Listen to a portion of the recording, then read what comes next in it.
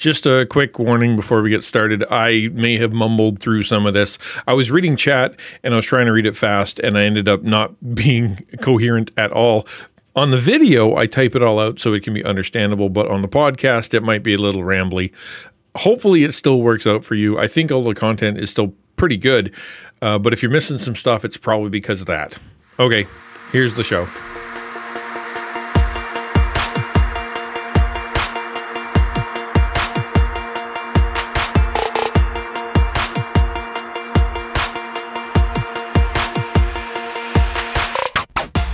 What up? How you doing today? I'm Al Deschanel, known online as Christian Ninja.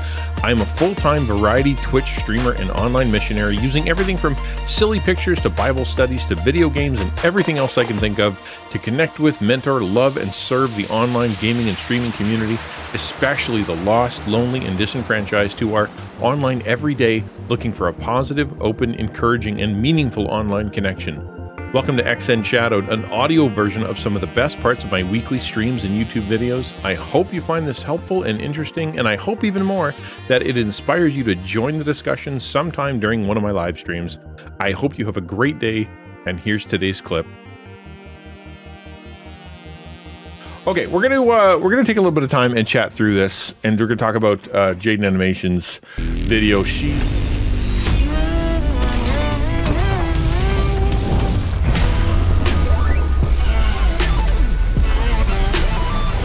We've all sort of followed her career for a while, right? Like, if you're into animation at all, or you're into YouTube at all, you know who Jaden Animations is. If you don't know, she is a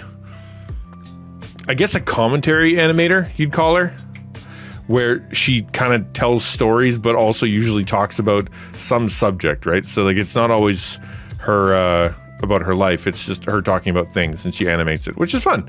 It's kind of cool. However, she doesn't usually talk about her life. When she grew up, storytime animator, there's the word. When she was growing up, she had a fairly normal, life, I guess you'd call it. But as she moved into animation, she was quite a young person. I think her first videos were even when she was 17, 18. There's been a few videos where she's let some things out, and she said things like, when I grew up, I had really bad body image issues. She released a music video where she actually was talking about, it was really hardcore. It was like really about depression, mental illness, and her own struggle with it. And so she's done this a few times where she kind of lets out this very personal thing. I almost don't want to say this. So my cynical side says that, she's very good at, and Odd Ones Out is good at, and more creators are good at using outrage for clicks, using whatever's in the news that's popular, or whatever's in the, to be able to generate either the rage likes or to generate the popular to get on the trending kind of thing. And right now in the news, all the stuff with Disney where they have this don't say gay bill, which is completely a misnomer, but they and then Disney was like literally actually flip-flopped and decided they were going to add more LGBTQ content to their movie and whatnot. And then suddenly a day later, animation takes a while, right? So it's obviously just didn't just happen. So maybe it's coincidence, but then all of a sudden she's got this video about with a big rainbow flag, and so like as an animator plus Disney plus the news plus kind of go okay. But so she comes out with this thing.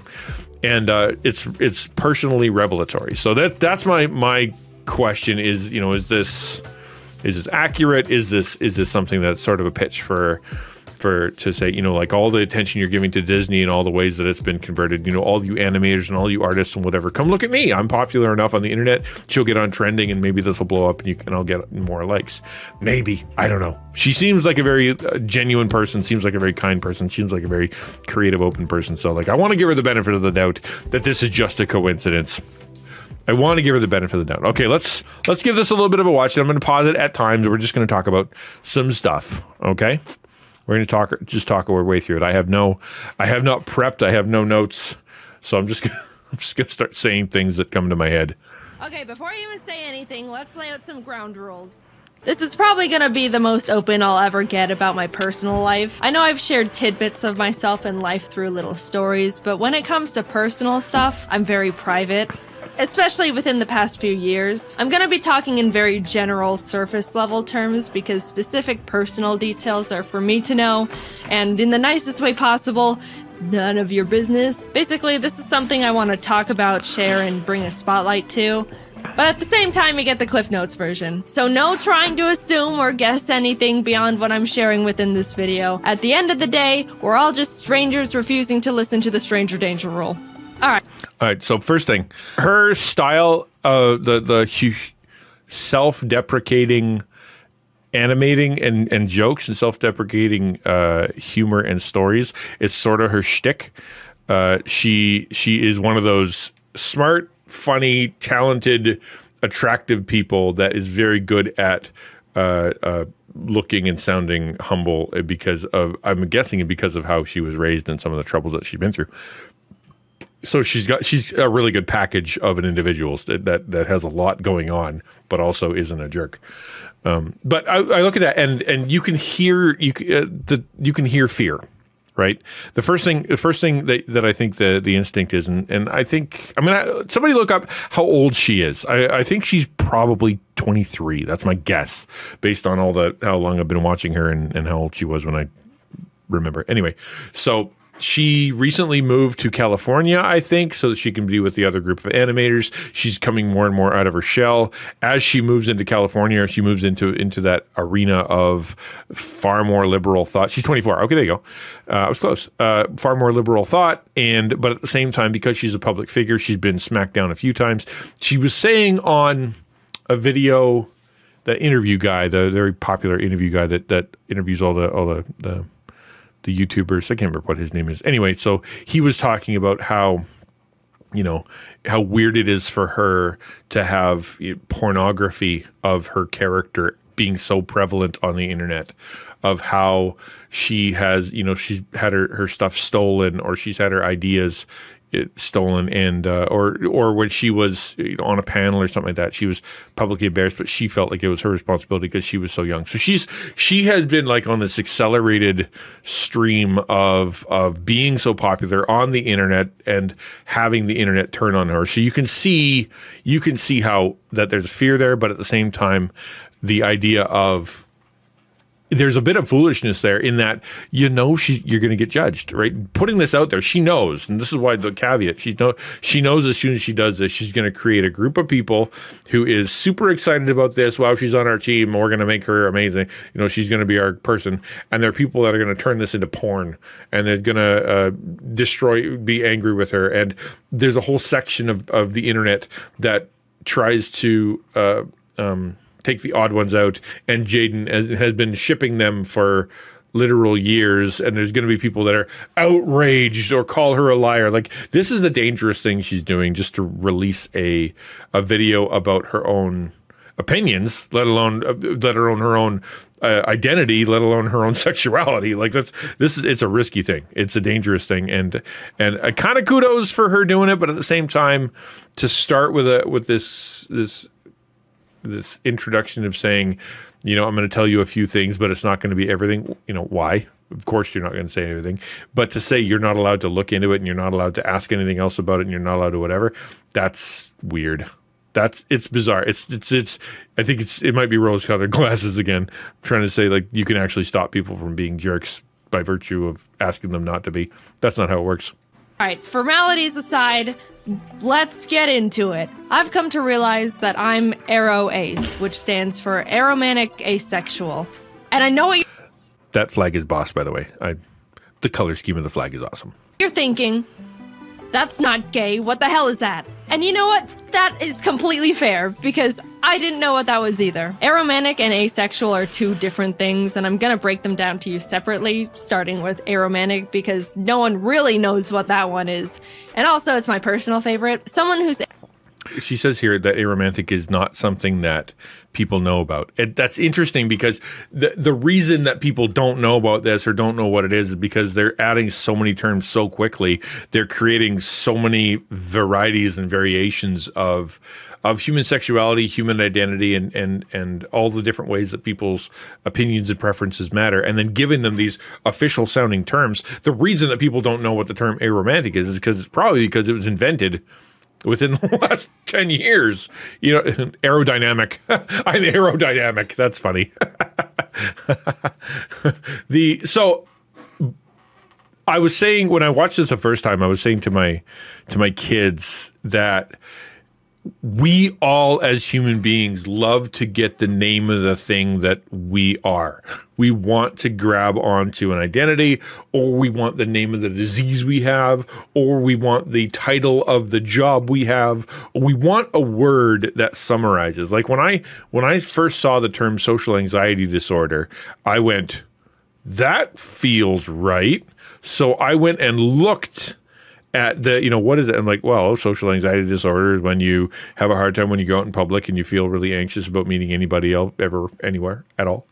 And I'm like that. I have a name. I can call myself that. I'm one of those. And it gives a sense of relief to say there's a tribe out there, the sense of affirmation to say there's a tribe out there that is like me. I'm not alone. My feelings are valid. My feelings aren't weird. I'm not super insanely strange, one in a bazillion. Not only that, but there are people out there that are admitting to it, and therefore I can admit to it. There are people out there that are writing about it, therefore I can get help. There are people out there that are grouping about it or talking about it or sections about it that, thank you for the follow. Appreciate that, Dylan. That are talking about it, that are so I can affinity with them. Everybody wants affinity. Everybody wants groups. Everybody wants to be affirmed, and everybody likes that name. And that part of this, I think, this moment of revelation for her to be able to say, I finally found a name, is good. It's what everybody wants in their life, is to have that. But at the same time, the danger of having the name is now you start imposing upon yourself what other people have made this brand new definition to be, right? So, for example, you say, okay, I'm I don't know, pick a term, whatever. I'm aromantic. You go and you're like, okay, I match 8 out of the 15 things. So that's more than half. Maybe that's me, but I'm not exactly that. And then suddenly, because you're aromantic, or because you're whatever the term is, the imposition upon you is to conform to be okay with, to allow for things that you might not be right with, because you have to align yourself to the term and to the people, to the group. It's a good thing to have a name, but at the same time, it can be bad. So, you say, for example, you call yourself it's kind of like joining a gang, or joining a church, or joining any kind of organization, that you're like, okay, I joined this club because they think like me and they do things that I enjoy, and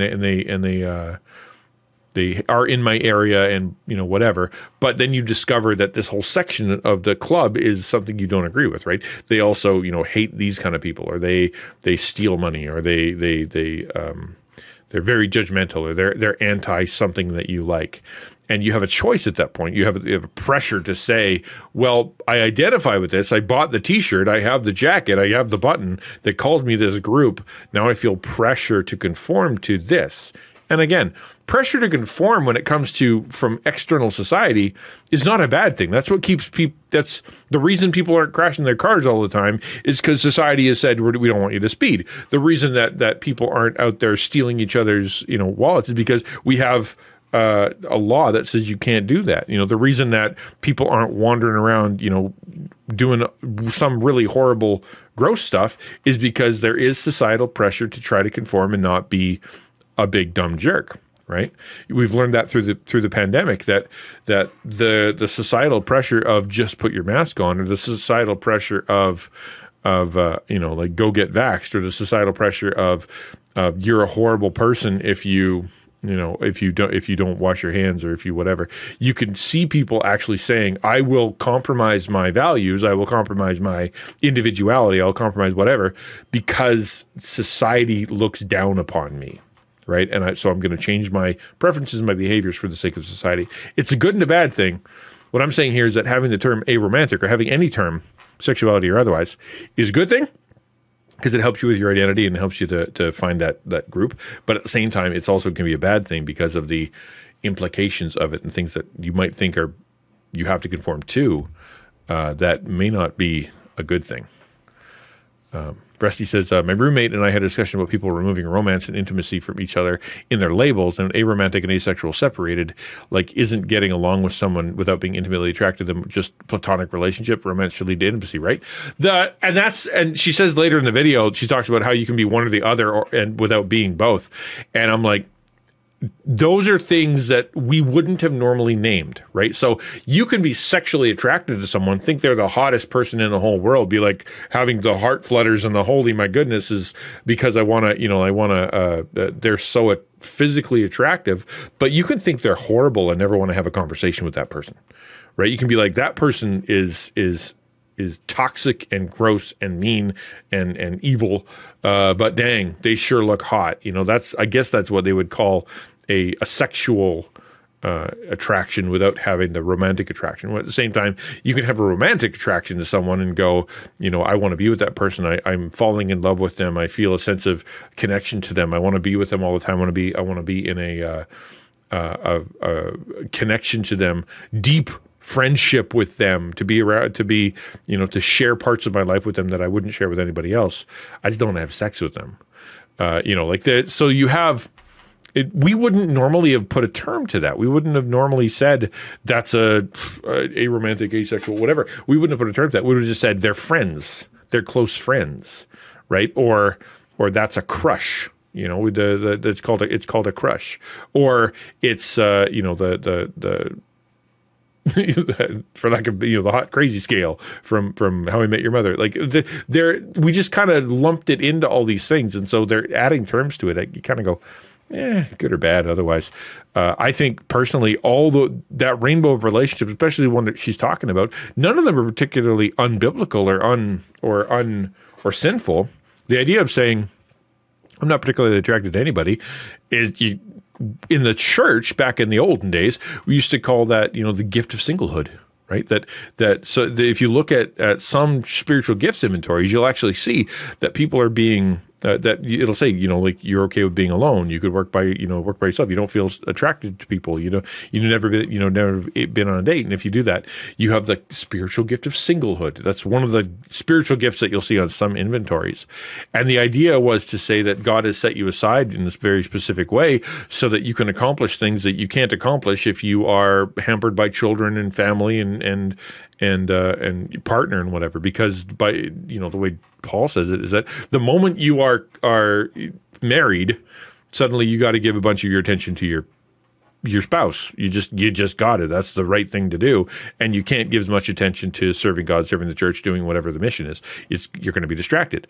That's not a bad thing. It's not sinful to be aromantic or asexual. That's not a problem. It's the fact that it's got a name. Now, okay. I think the issue is going to come in saying, because I now have a name, because I'm aromantic, because I'm asexual, because I have this term, and because it now has a flag, and because the flag looks like a rainbow, I therefore must have to accept every other part of the sexual spectrum equally, right? Because I identify with somewhere on the spectrum, I must affirm anybody else who's on the spectrum. And that, I think, is a dangerous argument and also wrong. That's like saying because I struggle with this area, say, I struggle with, I don't know, whatever, overeating, right?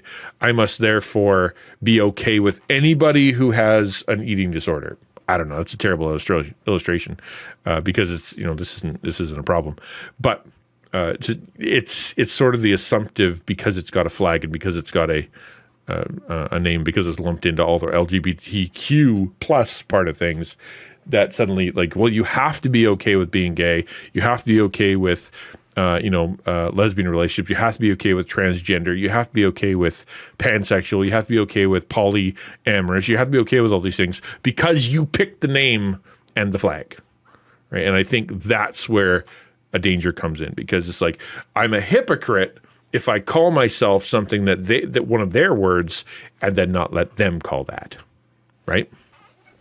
I think that's what are you guys saying? I'm busy ranting here. Rusty, that makes sense. I'm interested in why they fit this relationship, emotional connection with no intimate desire under romance. Exactly. I'm in terms, right? Yeah. Because that's not a word that that's one of those things I don't even think it needed a term, but we love terms. That's what we do. That's literally science. Science is just naming things. It wouldn't be surprised me if Jesus would fit in the label aromantic asexual. I mean, kinda, yeah. I mean, it's if you were to say, is he in a romantic relationship with any singular female? As in, like, he has a special relationship with a human female that is seeking towards a committed marital relationship. Well, the answer is not a human individual. We're supposed to see that as the church, his bride, the bride of Christ, as in, like, he loves us like a husband loves a bride. He sacrifices like a husband loves his bride. He's committed like a husband is committed to his wife. He is seeking the best for her. He serves like a husband serves the wife, seeks the best for her. That's the relationship we're supposed to be looking at. So, I mean, that, kind of, sort of. And the asexual one, kind of, sort of, again, because if the idea of sexual intimacy, if the idea of physical intimacy, eros, as the New Testament would call it, erotic knowledge is if you boil it down to simply, people that I physically touch with my sexual organ until orgasm, and that's erotic love. Then you kind of go, that's pretty. No, you know what I mean? That's not it.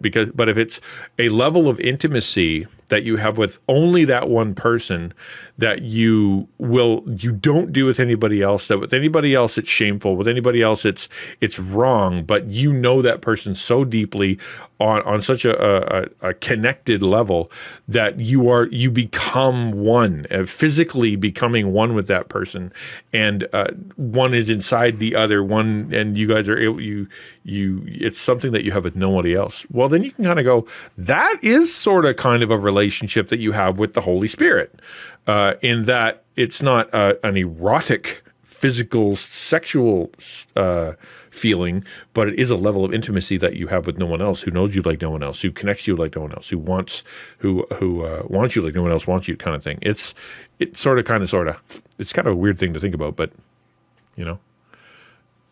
spiritual gift of singlehood is a gift if it takes that and focuses the relationship with God, but the modern world replaces it with anything else that seems to be understanding them is super critical. That's true. The idea is, you're freed to serve God in some way. Yeah.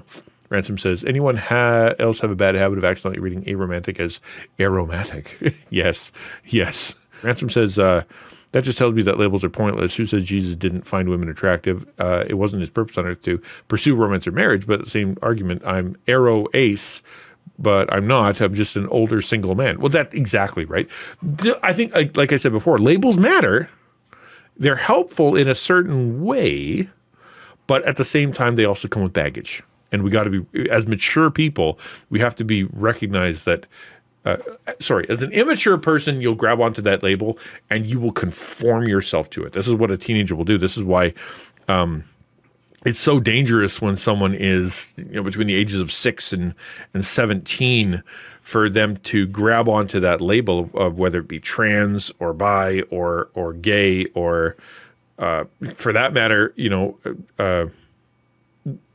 picking their future career, picking their future school, like locking themselves into this identity when their identity is in such flux, because what they'll do is they'll grab onto that identity and be like, well, since I'm an artist or since I am, whatever, I'm going to cut off. I'm going to do what the artists do, and I'm going to talk like the artists talk, and I'm going to say what the artists say, and anything different inside of me that's pulling me in a different direction must not be me. It must be society keeping me down. It must be something wrong. And so I'm going to go make myself into this image that I see of this identity I'm trying to find. It's dangerous, and so which is why you have places in the States and you have, Christian organizations that are like, you know what, if someone is age 6 and they're like, well, I'm a biological female, but I want to be a biological male, you don't go start handing that kid testosterone pills because it's dangerous. It's physically dangerous. And at the same time, that person's identity is in flux. Let them, that's going to change. They're going to be a different person in 10 years. So let's not lock them in the same way that this kind of thing will lock someone in. Let's keep watching just because otherwise we're a minute in and it's 15 minutes long.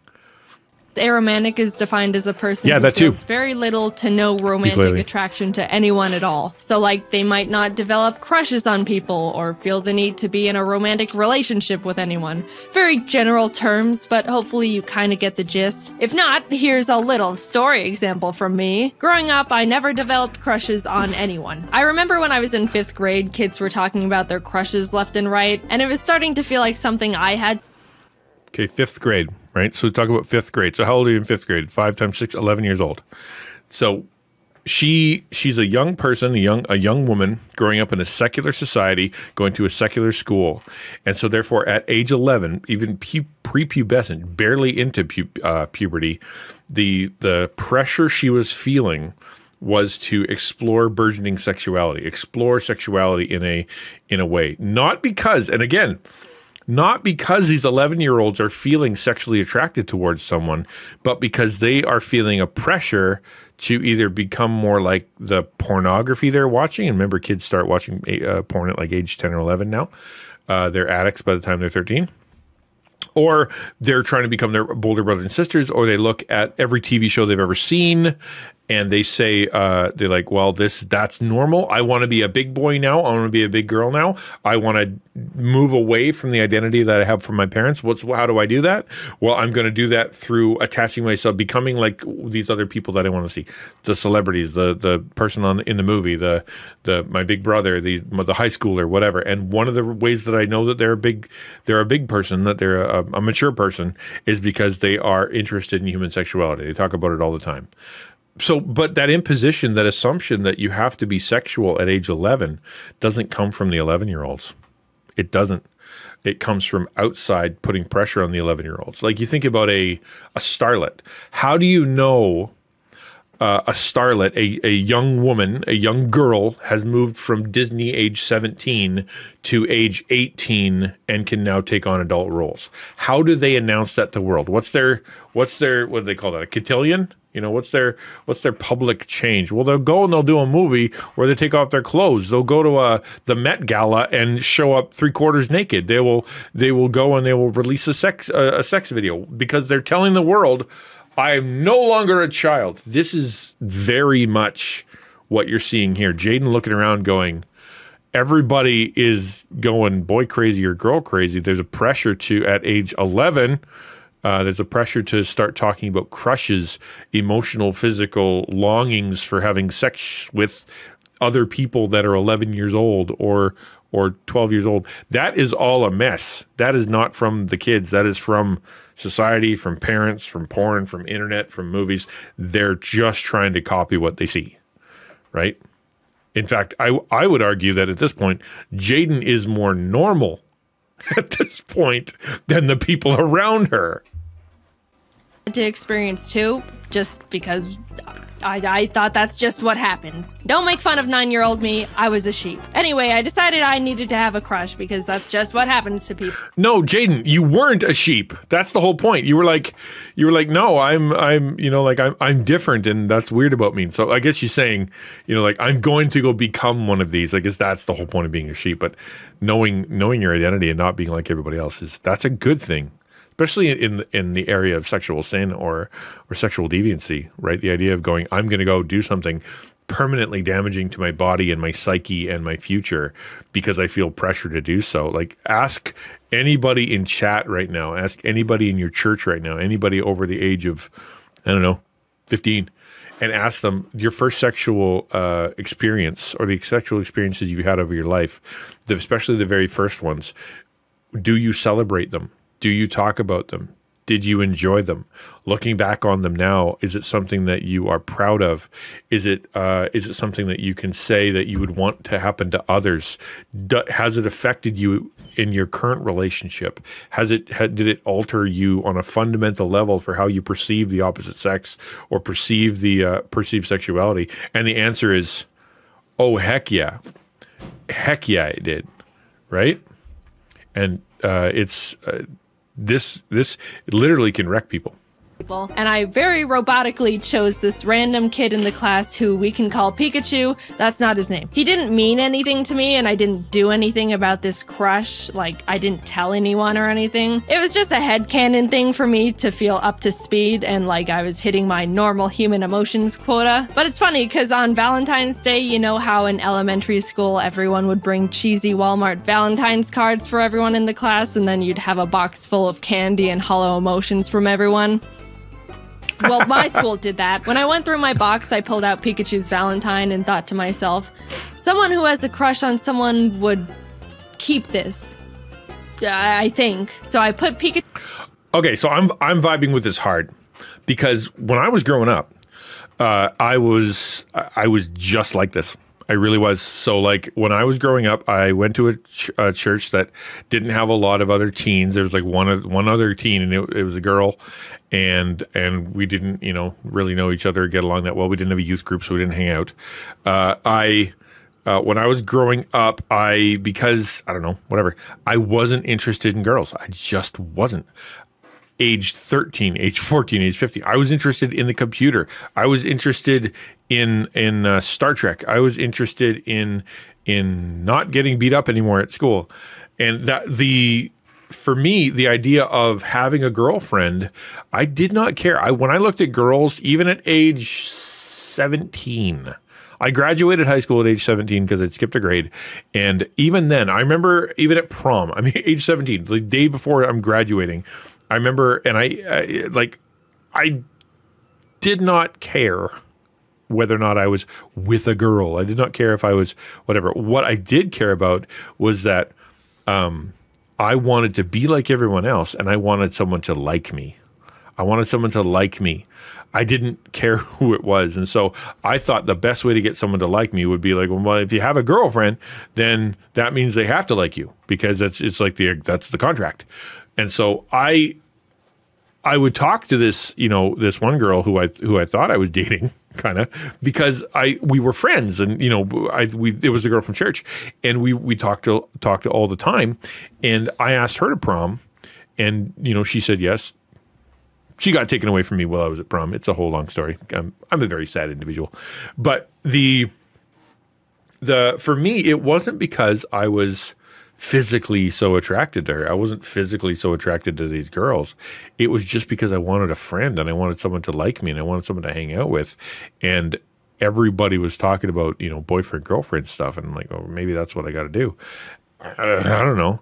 When I went off to college for the first time, I didn't care about boys and girls. I never looked into whatever. I did not care. The burgeoning sexuality of an 18-year-old Al was not, this ravenous sexual beast. I was not like what she's talking about here, where you had to robotically kind of think, okay, what do normal people do in this situation? And you're just trying to like, okay, what did I see in the movie? What would Captain Kirk do? What did I read in that book one time? What have I seen? What do I see other teenagers do? Okay, maybe I'll feel that way because I'll choose it. This is literally what I was like. It wasn't until I got to second year of my post-secondary, in the first year of college, of Bible college, where I was like, and I had this moment with God, really kind of connecting to Him, and I've told you guys that story in the past, so I'm not going to tell it again. It was only after that I started to think about females in the idea of, I want to be with a female girl because I think they're really pretty and they smell nice, and I want to be with them, and I want one to like me because I want to be with a girl, not just someone to like me, but I like girls. That was really like age 18 for me, and it was I was like married within 7 months, so that's how that kind of worked. when I was in high school, I dated a guy for a year, but looking back, it was more like a glorified guy friend. I had no interest in doing anything close to him. It was strange, and my friend I didn't understand why I didn't want to kiss him or something. Yeah, I know the same thing.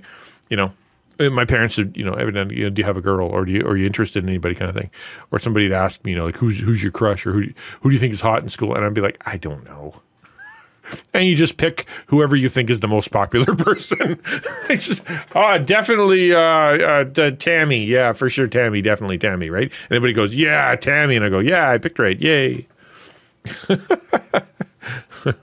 And that's, to me, it's probably more normal that at age, when puberty kicks in, that all those feelings start to happen and it gets all confusing and stuff, and that's where society's pressure and stuff starts to steer you in the wrong direction. But I think that's normal. I just think that I know for me, I think I'm an outlier in the similar way that Jaden is here. Pikachu's copy-paste Batman Valentine in my drawer and promptly forgot about it because it meant nothing to me, but hey, that's just what I thought I was supposed to do. Man, I'm so good at this. Then like a year or so later, when my mom was going through my room, she pulled out the card and was like, why do you have this? And I was like, honestly, I have no idea. Years passed, I entered junior high and thought to myself, all right, this is the time where people start developing crushes and then do something about it, like get into relationships or something. So I was like preparing to be interested in people. On the first day of school, I scoped out the room to see if they're I'm going to go back for just right there. This is such an interesting picture to me because it really resonates with the way I think.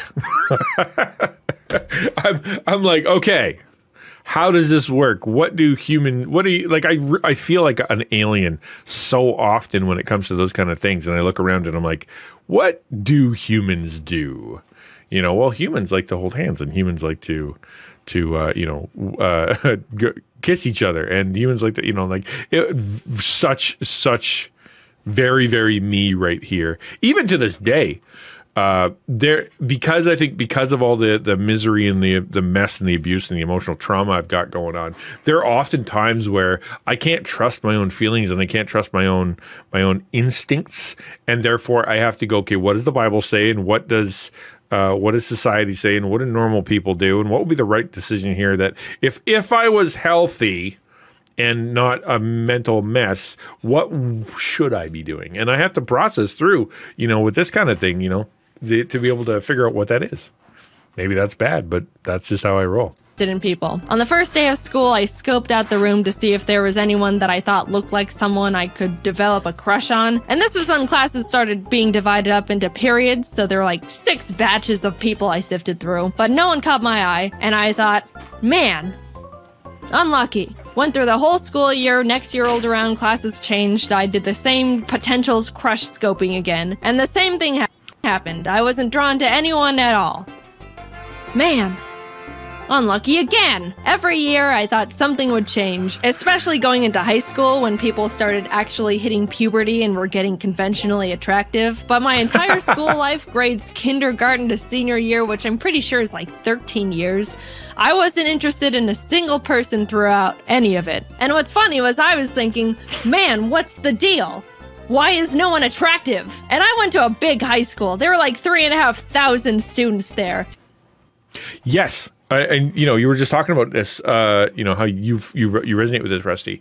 In the same way, I felt not the why isn't anybody attractive, because that's obviously a joke, but what's wrong with me, right? Why aren't I getting mushy gushy or stupid or doing dumb stuff? And as a Christian, you impose Christianity, the whole Christian identity. My dad was saved when I was 6. I've been going to the church for my entire life, and the idea of trying to remain sexually pure. And I want, dating is for a purpose. It's not just for entertainment. People are an entertainment. That's the idea. And what does that mean? And then, going old school Baptist, where you've got, lots of talk about how Satan's everywhere in the world, is dangerous, and rock music is going to melt your soul. And you kind of go, okay. And then that adds a whole new level of baggage to looking around, kind of going like, okay, I don't really find anybody attractive, but is that because I'm too afraid because God's going to hate me? And if I do find somebody attractive and they're not a Christian, I'm not allowed to date them anyway. So maybe I just shouldn't bother. finding anybody attractive, but what if I what if I do and what if I don't, and what's wrong with me, and like that's a lot to process, and to process alone, because I'm not going to tell my brother about this. I'm not going to tell my parents about this. I'm not going to tell my pastor about this. I'm not going to tell my youth pastor about this. This is all because it's so personal and so confusing. I wouldn't know how to talk about it anyway. You're basically trying to process this stuff alone, trying to copy people around you. And like she said, you look around, you're like, everybody else is doing it. I apparently need to too. Surely I am not the outlier in this formula. Why are none of you attractive? By the time I was going to college, I really felt like I had to find someone. It felt like I was falling behind the curve, or if I was going to find someone, it was going to have to happen now. I made a lot of new friends, and that's... The curve. I know I keep pausing, but the curve. Whose curve? Whose curve? This is the thing that I keep trying to tell my kids, and I tell everybody else. You are a unique creature. You are not just you're not just one of many cookie cutter people who are designed and must all hit the same metrics, right? Yeah, sure. There's certain things like, when you're a baby, you're constantly like, well, if they don't walk by age this, then there's going to be a problem. If they're not chewing by this, they're not gaining, whatever, and they're not walking, blah. You're always like, okay, what is the date and what is the time and how many weeks and why are they behind? But when it comes to developing yourself, your personality, developing your character, developing who you are, this idea of taking everyone else's plan and everybody else's the way they live their life and trying to follow it is super dangerous and dumb, because what you'll do is you'll be like, okay, so everyone else has chosen their career. Everybody in the entire world, all they keep asking me since I was in kindergarten is, what are you going to be when you grow up? And I'm age 11, grade 11, grade 12, I don't know. There's something wrong with me. I better pick something, and it better be something good or important or something that I'm going to make money with, because otherwise people are going to look at me and they're going to think I'm weird or I'm lazy or I'm stupid, and therefore I feel this pressure to like pick a major, pick a university. And how many people do you know that are currently or have been through university or through college or through post-secondary and have no desire to be there, no desire to be taking what they're taking, spend tens of thousands of dollars to get either a degree or to start a degree that they never wanted. And the only reason they picked was because they were told that if they don't catch the line, if they're not living like everybody else, then they're behind, they're dumb, they're lazy, they're wasting their life.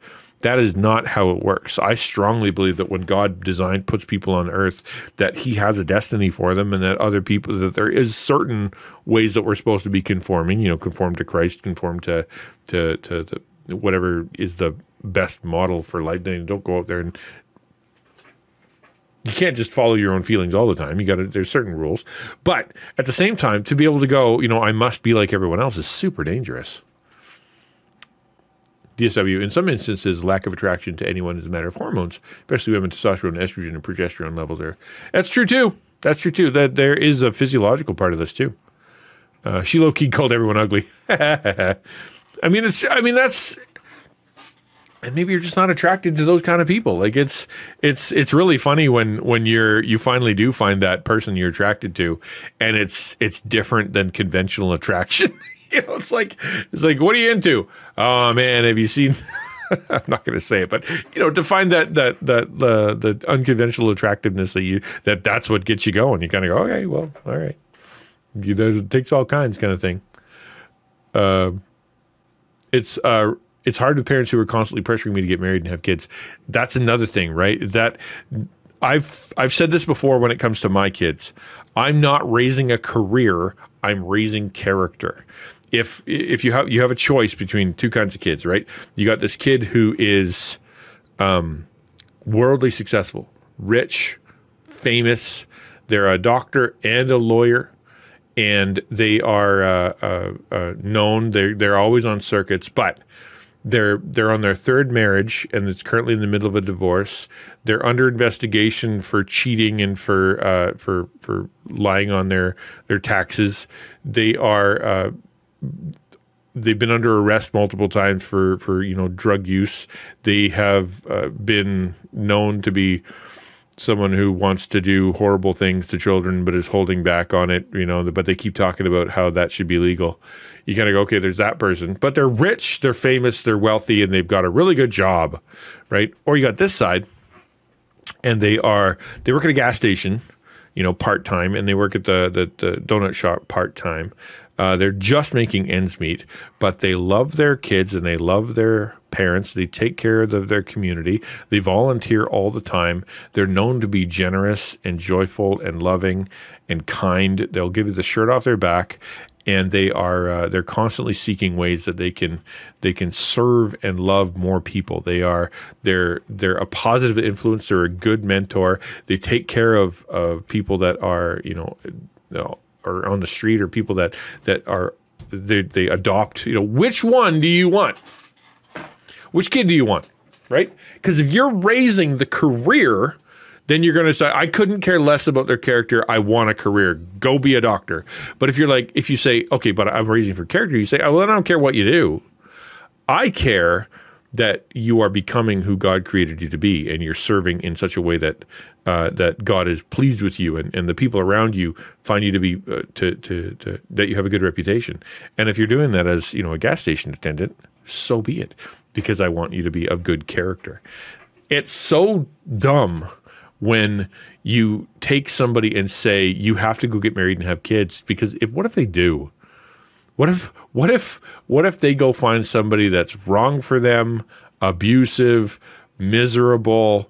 They go and they have children with this person, and they're miserable, and the kids are miserable, and everybody's miserable because you pressured them into it because they weren't being normal.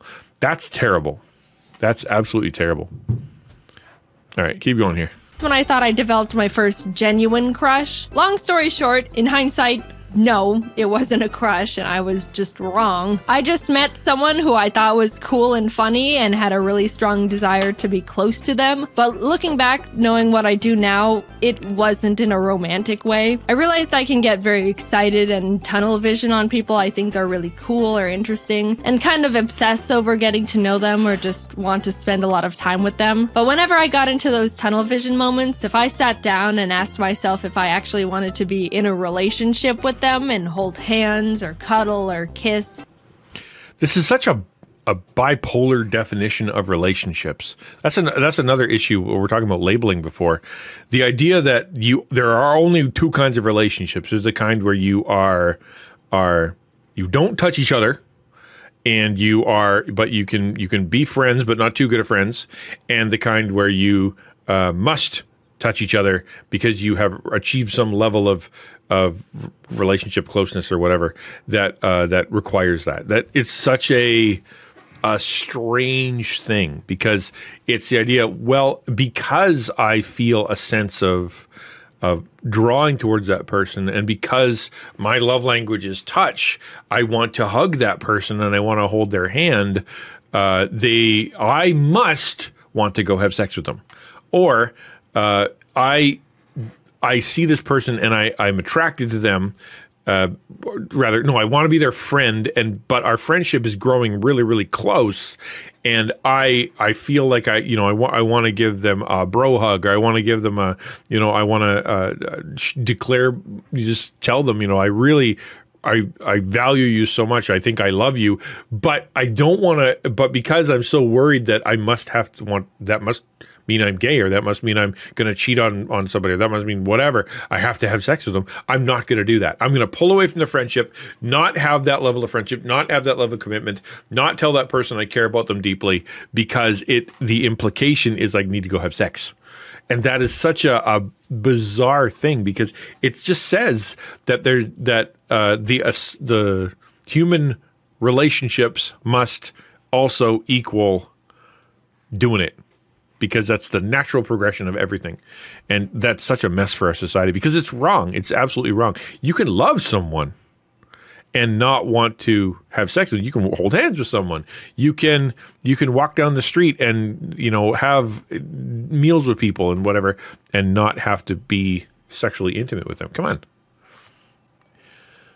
Baptist dating wouldn't allow any touching until marriage, so it may be well as aromantic. And again, I don't think that's quite right either. Like, if you look at the at the way that I was raised, especially, because I was raised in the Baptist church, I was raised with the idea of a boy and a girl can't go anywhere near each other. One Bible length. Don't be alone together. Don't do anything because obviously hormones are going to get out of the way. You're going to immediately going to conceive a child. It'll be within seconds, and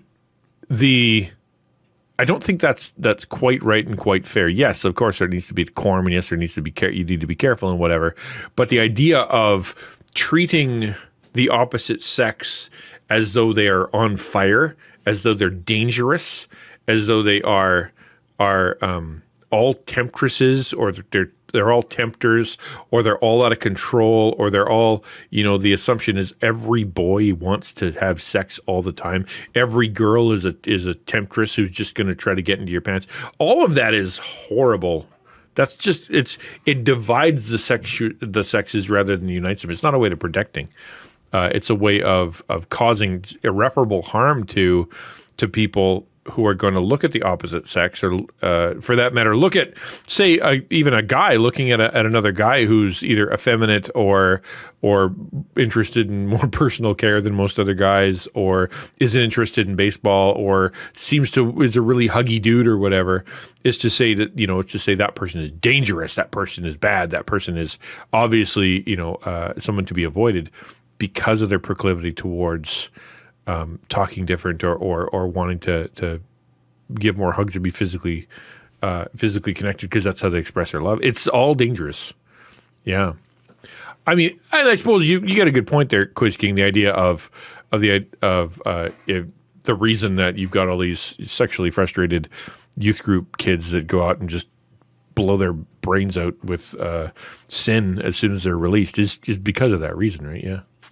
The answer was not really, but if they wanted to, I could go along with it, which I do not think is right. In my very old flirting video, which I refuse to rewatch, I think at one point in it, I said something along the lines of, if you're interested in someone but they just want to be friends, I don't understand why some people can't deal with that. And that was primarily because... That's not bad advice, though. I'm 25 and I still don't really find anyone attractive. Nothing against anyone. Just not true. That's okay. That's the thing. What we're talking about is how you shouldn't feel guilty for that.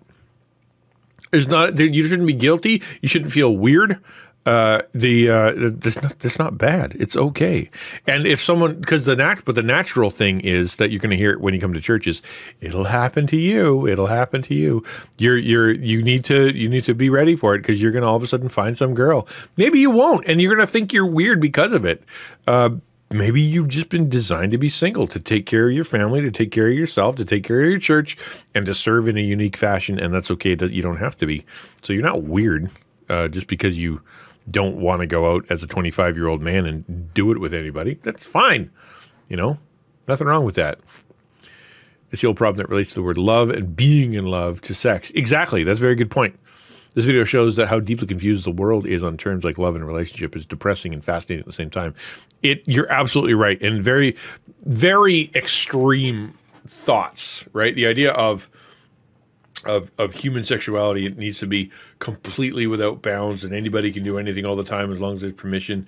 And the other side of it, of the absolute repression of of everything. Nobody should go anywhere near anybody anytime, and everything needs to be, behind closed doors, with the lights off, and only, only for procreation. Like everything in between is it's such a mess.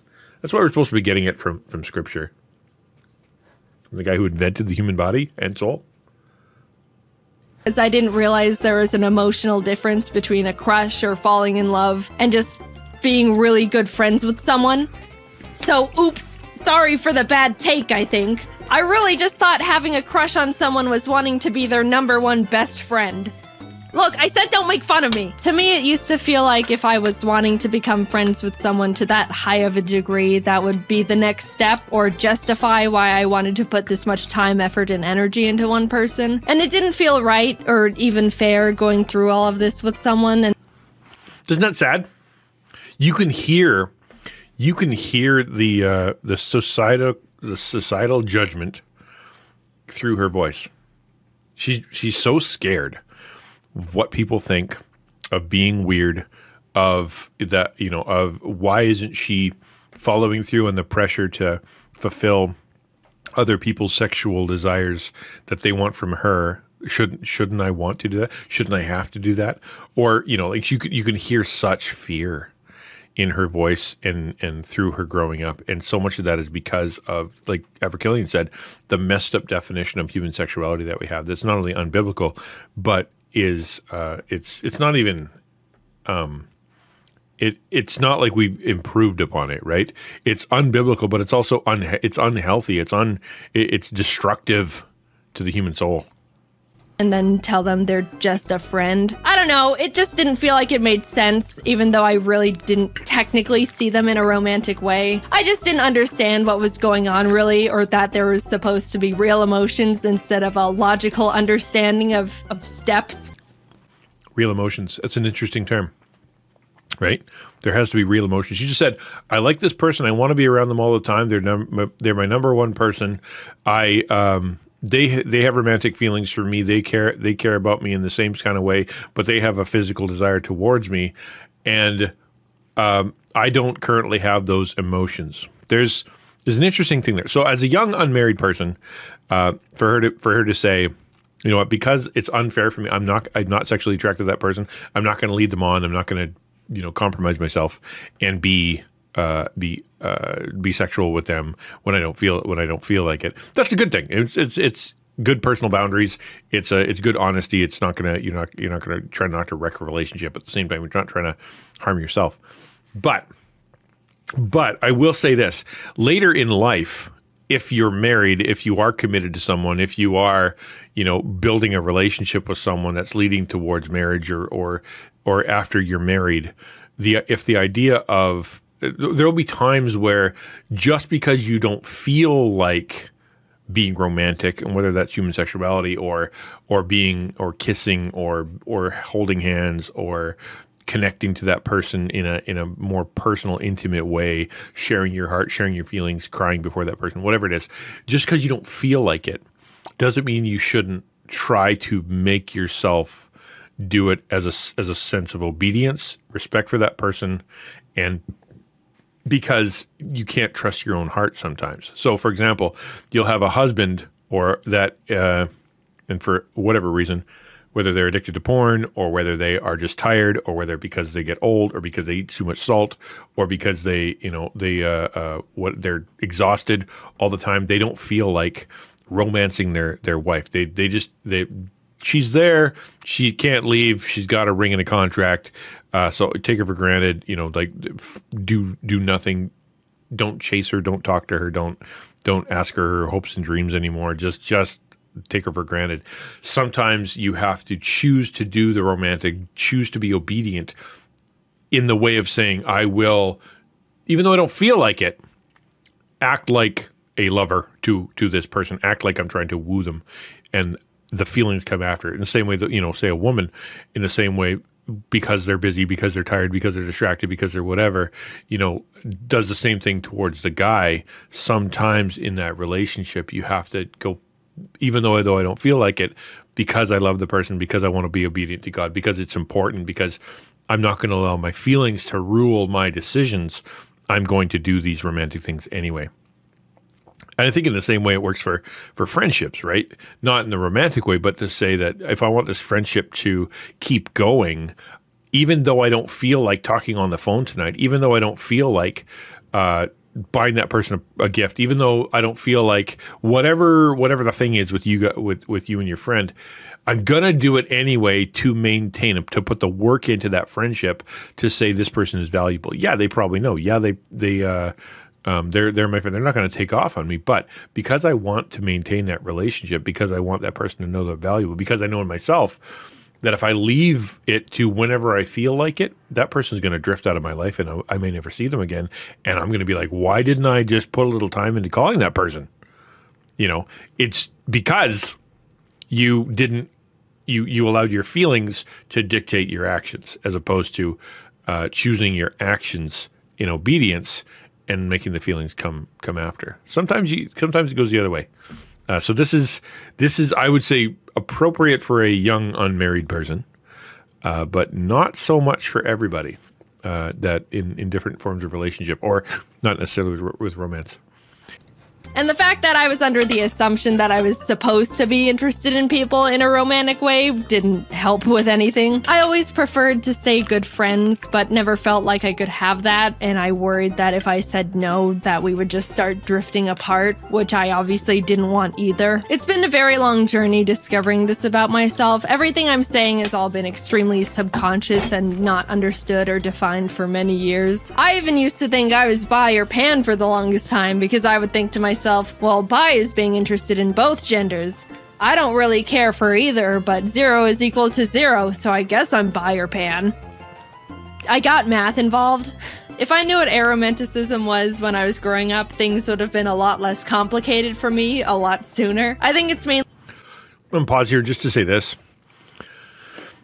The assumption that she's making right now is this is who she is and this is who she'll be forever. She's found her tag, she's found her label, and this is her now. This is Jayden Animations for the rest of her life is going to be this. This is my flag. I'm going to wear it for the rest of my life.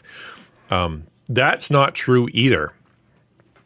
As you grow and as you mature, as you learn more about yourself and as you develop, and to the point of, the hormone thing, to the point of the lifestyle thing, to the point of where you're at in your decision making and in your maturity and in your knowledge and blah blah blah, all these things are often in flux. That's why one of the things that they talk about in the LGBTQ plus arena, I don't know what term, whatever, is the idea of being gender fluid or being fluid with your sexuality. That's kind of. Because what that means is that nobody is one thing all the time, exactly every day. Like there is a time where you feel attraction and a time when you don't feel attraction. There is a time where you are more interested in relationship and more interested in romance and less interested in romance. There is a time where you're seeking out, business relationships and seeking out more professional stuff, and there's time where you just want friends and you couldn't care less about business. Like there is a flux there. There is a mobility within an individual, and depending on their age and depending on their station of life, that's going to change too. Like she's saying, I am this, and she's declaring it to the world and putting it onto a video. Go back in 5 years, go back in 10 years, go back in 15 years, Jayden could very well have a different video. She's just like she did where she said, back when I made my dating video, I thought this, and now I don't think that anymore. If she goes forward and then she has a different experiences and encounters different people, and maybe she has a religious experience connecting to God, or she has a personal crisis of some kind that causes her to reevaluate all kinds of stuff, or she ends up in some kind of situation that forces her to reevaluate, she may discover and kind of go, actually, that label that I announced to the whole planet, put a flag on, and told everybody I was, isn't quite right either, because of things I've learned about myself. So again, like I said at the very beginning, labels are helpful, but at the same time, they can also be very distracting, destructive, and can lead you towards compromising yourself in ways that you never would. So for her, I would, it's Jayden. She did what she wants, but it would be, I think, more appropriate to say, right now, how I feel, right now, based on what I understand about myself, right now, in the place that I'm in with the relationships I have and the feelings I feel like this is where I'm at right now, and I think that's okay. It leaves room for growth and change and whatnot, and it doesn't say, unfortunately, in this world today, because what'll happen is you'll declare this thing. And because the tribe, the LGBTQ tribe, or the bi-pan tribe, or the asexual tribe grabs onto you, the moment you try to leave that tribe, or you say, actually, I don't think I'm quite that anymore, they demonize you, right? That acceptance you felt before of grabbing that label and becoming part of them now evaporates, and suddenly you're like, well, how dare you? And all of a sudden you become an enemy, and you are a betrayer, and the pressure to stay in can be very real. The pressure to compromise yourself and not pursue these new feelings, this new identity, this new thing that's being created inside of you, because you're afraid of what your chosen group is going to do, is very real. So it'd be better if she was more, where I'm at right now, today, as I mainly because people don't really talk about it or even know what it is or that it's real. Romance and love is the #1 most talked about topic on the planet. Everything I've been taught or learned through society is that love and romance is everywhere.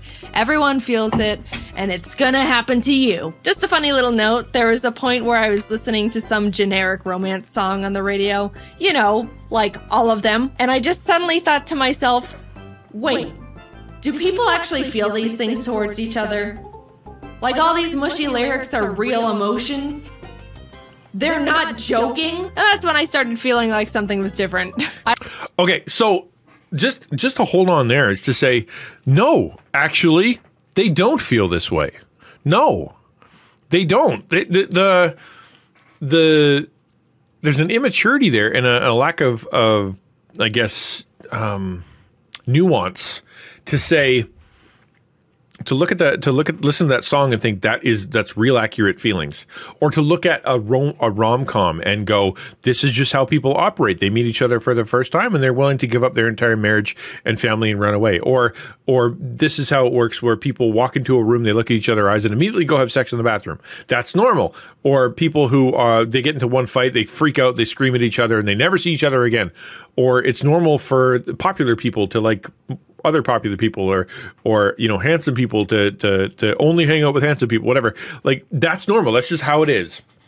And the music, you know, where people are, you know, declaring their intense emotional infatuation with this person to the point of it, you know, you are my everything, you are my all, you are, you know, if you were to go anywhere, I would die. I would literally turn into goo. I would, you know, I'd rather eat broken glass than do anything. I would to be with you, I'd do anything. You know, like, no, that is not how people feel. That is legitimately exaggeration for the effect. That is an encapsulation, a condensation, extreme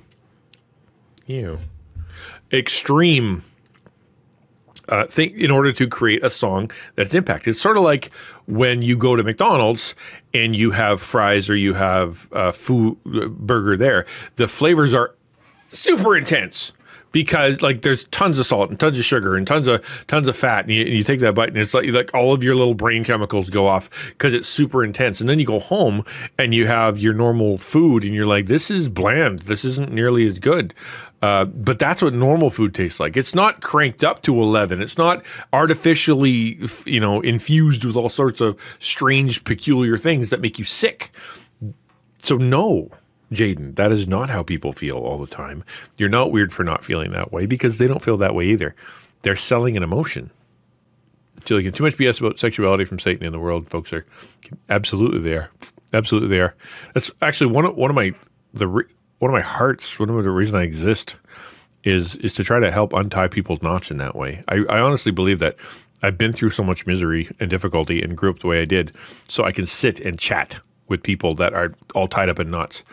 I never rushed to the airport to get the girl. I guess that made you sexual. Exactly. Exactly. That's a good line.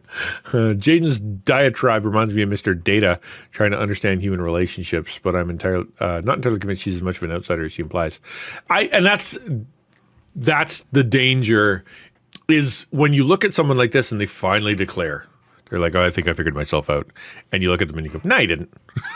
You know, and you go, that is dangerous. I totally know what you mean, Ransom, is that idea of, you know, like, because she is also, she's also trying to convey in a humorous way, to summarize, to use humor and to use stories in order to tell a very brief story about a very complicated topic, to kind of go, yeah, I don't think that's quite what you mean. It probably isn't, because she's not writing a book. But at the same time, I think one of the things that we can do with people like this, or people like me, or people like you, is to say, you know what? If that's what you say, how you feel, that's how you feel, and I'm going to we'll start there. You know what I mean? But yeah, I agree with you, because by the nature of the beast here, trying to be a comedic tale, that she's going to be exaggerative in one way and leave other information out the other way. And for that matter, like I said, as soon as you pick the label, you're going to be like, okay, these are the things I'm allowed to say, and these are the things I'm not allowed to say. Otherwise, I'm outside the label. Shall we continue? I approached romance under the blanket term thought of, sure, why not? And didn't recognize it was actually a feeling, which might sound stupid, but look, I don't know. No one presented me with any other options. I did a lot of rationalizing. If someone ever expressed romantic interest in me, I would mentally make a kind of logical list of their pros and cons and the pros and cons of what a relationship would look like with them based on what I knew about them as a person. I didn't realize there was... That's not weird. That's not a bad thing, okay? We'll start with that. That's not a bad thing. You know, you should do that. You should be like, yeah, what's the deal there? Are they a good person? Are they, that's a good thing. But she's about to say, I didn't realize I was supposed to also go mushy gushy there. And again, I don't think that's always the case. Can you be in a relationship with someone and choose to be in a dating relationship with someone, even though you don't have the mushy gushies? Clueless what the mushy gushies are? And that's what I'm saying, right? Who really knows what the mushy gushies are? What level of mushy gushy are you supposed to be? How do you know that you've achieved the correct level of mushy gushy to create a proper relationship? I don't know. That's the thing. And could you be in a dating relationship with someone even though you don't have the mushy gushies? I think the answer is yes. I think that there is a way and a reason, especially considering that for a long time and in other places of the world, even now, you have something called arranged marriages, right? So in an arranged marriage, you don't meet the person and fall in love and get all the mushy gushies and then sweep each other off our feet and then go get married. You show up and like, hey, this is who you're going to be married to now. And because of your commitment to marriage, because of your commitment to your family, because of your commitment to each other, because your willingness to compromise and grow together, you come together and you develop a relationship, a unique relationship with each other that is marriage, that is unique, that is special, but it doesn't have to look like everybody else's. What if you just really care about that person, you love that person, you think that they're great, you work together, you are super compatible, you enjoy each other's company, enjoy each other's sense of humor, you like being around that person there, and spending the rest of your life with them sounds cool, but you don't have the mushy gushies at the level you think you have. Are you going to give it up? Or like you're just going to forget it then? I'm not going to be dating that person. I'm going to commit myself to that person. Why not? Why not? I would imagine at my age, dating relationship would be mostly mushy gushy free. I don't know, man. I don't know that either because the male sexual, I guess what you'd call interest, it doesn't really go down that much, right? Like because it's very, very different for men than it is for women. Like we still are, if you're a heterosexual male that has, romantic relationships or sexual interest in women, it doesn't go down that much. Maybe your energy level goes down. Maybe your willingness to put up with crap goes down. Maybe your interest in what kind of woman you want or what they look like is different. But it's not, it doesn't just disappear. I'm sure that the mushy gushies are possible at any age. I will go down on that, and I will say I think that's true. Now I'm only 40, whatever, and so I know for me the mushy gushies are still possible, and I don't see them stopping anytime soon. I've had people. I went to a men's group once, and they said that very thing. They said, "Oh, don't worry. When you get older, you won't care at all about sexuality, about sex." And I'm like, that's really horrible. Like, really? You're gonna get a point where you just that's not that you don't care anymore. Like that sounds like a mess. But again, I'm not 75. But I've met lots of 75-year-olds who still feel the mushy gushies for their wife of 60 years. And that's it. It's different. That's what I'm saying. I don't think it's gone. I just think it's different. It's supposed to be an extra excited feeling, or the fact that you're not supposed to think about it as if it were a business exchange. Nothing wrong with that, Jill. I understand compatibility is a huge important variable when it comes to sharing a relationship with someone, but at the end of the day, it's still apparently still a very emotionally driven thing. And I literally had to make that discovery and teach it to my... No, again, I'm going to say this again. No, it is not primarily emotional. Relationships are not primarily emotional. Your initial attraction, maybe, it is overwhelmingly emotional. But your decision to go into a committed relationship, your decision as to whether or not they're healthy for you, how much you're going to do physically with that person, how far you're going to go, what age you're going to decide to date, what age you're going to get engaged, whether or not you're going to, whatever. All these things are just this picture now you do the pie graph, you do the chart, you think about it. If you are purely driven by your emotions in all arenas of your relationship, you are going to be a very miserable creature.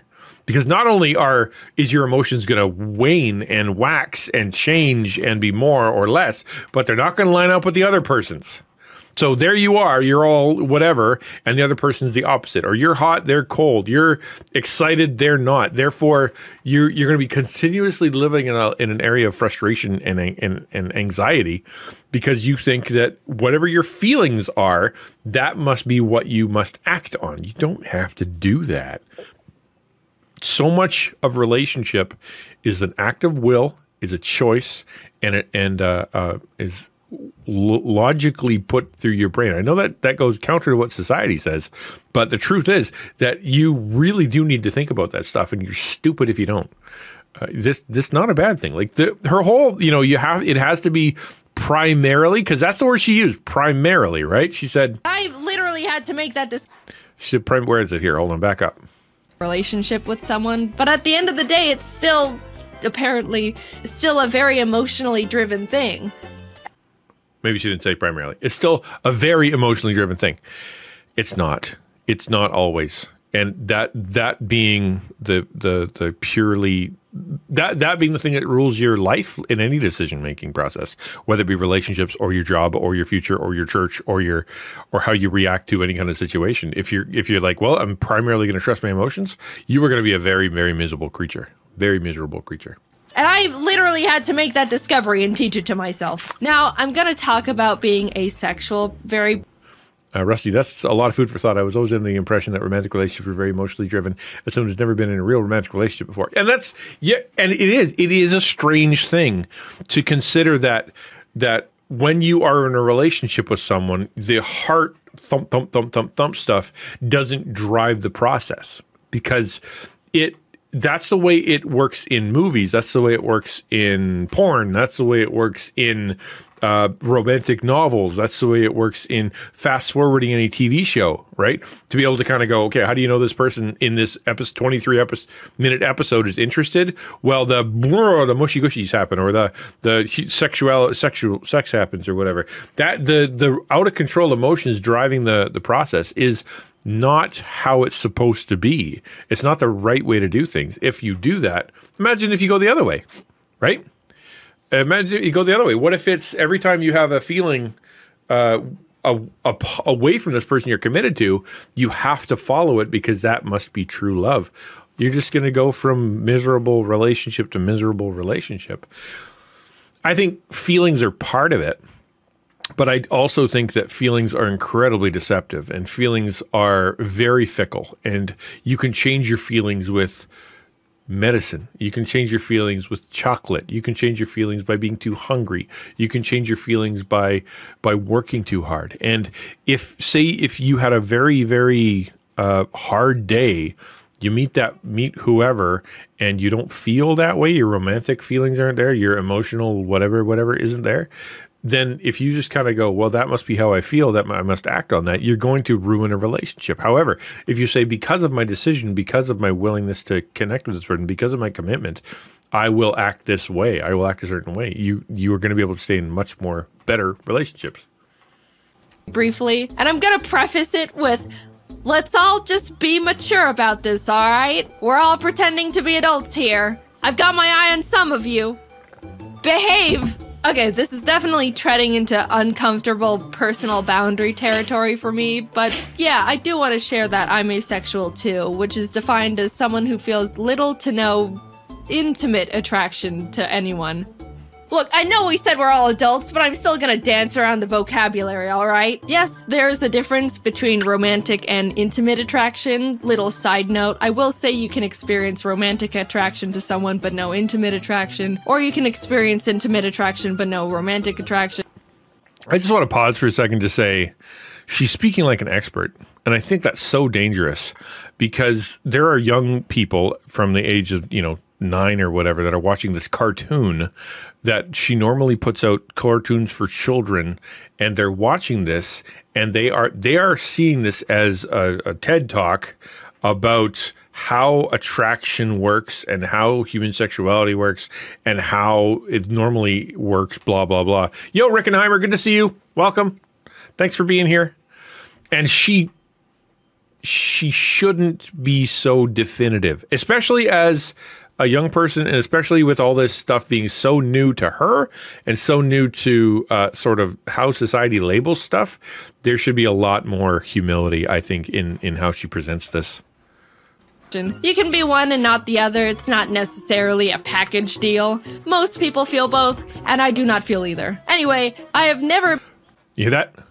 You hear that? Most people feel both, and I do not feel either. Neither one of those is true. Neither one of those is true. Most people feel both is not true. Not everybody is all that all the time, and everybody is in the middle somewhere. The people who feel that crashing out the opposite side, those people are sick. Those people have a problem. For her, she says she feels nothing. I don't think anybody feels nothing. You know what I mean? Like absolutely nothing. That can't be right either. I'm not saying she definitely, like, she defines herself as asexual and she doesn't really have sexual feelings towards anybody. But the idea of presenting it to a young person or presenting it to the people and saying it equals total flat line of physical emotion or any kind of emotion towards any other human being, that I don't think that's quite right either. You know what I'm saying? That sounds wrong. I don't feel her feelings, and I can't feel her feelings. But the way that she's describing it as an absolute definitely sounds wrong. I've been magnetically attracted to the look or shape of a single person in my entire life, and did not realize it was a real thing until very recently. I'm able to identify when someone looks conventionally attractive, like by textbook definition, but I never realized people are genuinely drawn to people they think are attractive. I didn't know that people could just see someone and be like, wow, they're gorgeous. I would love to get to know that person, or maybe go on a date with them, or whatever else you people do. I didn't think it was real. I thought people were exaggerating or something. I don't know. And I also couldn't believe that some people feel that with multiple people. Or like celebrities, which sounds absolutely exhausting. It ties back to when I was in school, like looking around for people to like. It makes sense now that no one caught my eye because that... See, again, I feel like she's talking very much about how normal is when it comes to society. It's normal to feel so attracted to celebrities. It's normal to have multiple crushes. It's normal to be wild about your emotions with multiple people. It's normal to be driven towards somebody, and to that's not necessarily true. Like, yes, I think it is traditionally normal that a boy or a girl can see another boy or a girl and go, I find that person attractive and therefore I want to, whatever. Yeah, that's what happens. That's how it happens normally. But at the same time, I think that the way she's presenting it is such an extreme model as told by society. This is how it's supposed to be. You're supposed to be all over the map. You're supposed to be falling in love with everybody on the planet. You're supposed to be, out of control with your attraction. I think that's wrong. I don't think that's how society is. And I don't think that's how people are. And that's also true dissonance. You say that it makes the assumption that attraction is based off looks, and that's not always true either. Like, you can look at someone and be not indifferent, but be like, okay, there's a human being that's not too bad, but you're attracted to their kindness, to their inner beauty, to their intelligence, to their wit, to their sense of humor. I mean, if you look at some of these comedians like David Spade or what's his name there, the guy that's currently dating Kim Kardashian, right? These are not good-looking dudes. Traditionally, they're not George Clooney. What do they have going for them? They are wealthy, dedicated, intelligent men who have a very good sense of humor, and these women that they've dated are some of the most beautiful in the entire planet, and they're picking these very normal looking dudes because they are funny and intelligent and committed and you know, like, yeah. You know what I'm saying? Yeah, based on character. Exactly. They're not key. I think in our society right now, because we are the McDonald's microwave society of absolute extremity, absolute speed, we are so used to, in our consumption of media, going ugly equals evil, or the traditionally whatever you want, you know, like the whatever level of attraction is, which is what, like, supposedly straight hair, straight long hair, and then, you know, curves with large breasts and a small waist, or athletic and pouty lips and whatever, right? And then for, you know, for the guy, it's that, you know, the strong, the delts, the big triangle shoulders, you know, pecs, the professional, nice looking, whatever it is, right? I'm just saying that we have this idea that media can fast forward to say, this is the pretty girl and this is the homely girl. They can take a pretty girl in Hollywood right now and they can say, okay, we're going to use the shorthand for not attractive by putting you in overalls and glasses, right? Now, and putting your hair into a messy ponytail. Now suddenly you're the average looking girl, and all we have to do is take out the ponytail, fluff your hair up, and put you in a different dress, and suddenly you're the hot girl. It's the way our media fast forwards how we're to believe people's personalities are through looks, and I think that has caused us to go and say, well, that must be true. Therefore, I will judge people by the outside because that gives me a very important clue about what's going on the inside. Because the way that the stories that I watch are, they say, I can tell based on how they look or the way they hold their face or what kind of suit they're wearing or whatever, they're good guy, bad guy. I think that's just a theory, but I think it has a lot to do with the media consumption for sure. Additionally, people we spend a lot of time with and we get used to, we perceive as good looking or beautiful. That's true too. Marketing has really skewed society's view of what is beautiful and who we should be attracted to. Yeah, I think you're absolutely right. Marketing, yeah, and beautiful has changed, right? If you look at beauty from the perspective of the Renaissance, you got these bigger girls, right? They're voluptuous and very curvy, and then you go to fast forward to the 1960s, 70s. You've got extremely skinny, you know, skeletal girls that are the most attractive, and then you move on into the 80s and 90s, and you've got more either Pamela Anderson curvaceous stuff, or you've got the burgeoning athletic, you know, woman who's like Xena, warrior princess, or like really, you know, tough looking chicks that they got the abs and they got the, you know, the defined muscles kind of thing. Like, and that, depending on who's popular and depending on what's the best movie right now and depending on whatever, society goes, oh, that's what I'm supposed to be attracted to, right? That's that must be what pretty is now. Because if you are physically attracted to anything off of that, then you must be weird. Now you have to go search for what level of the rainbow you're on and kind of go, I must be a deviant because I'm not like what the movies or the TV shows or the ads say I'm supposed to be. Yeah.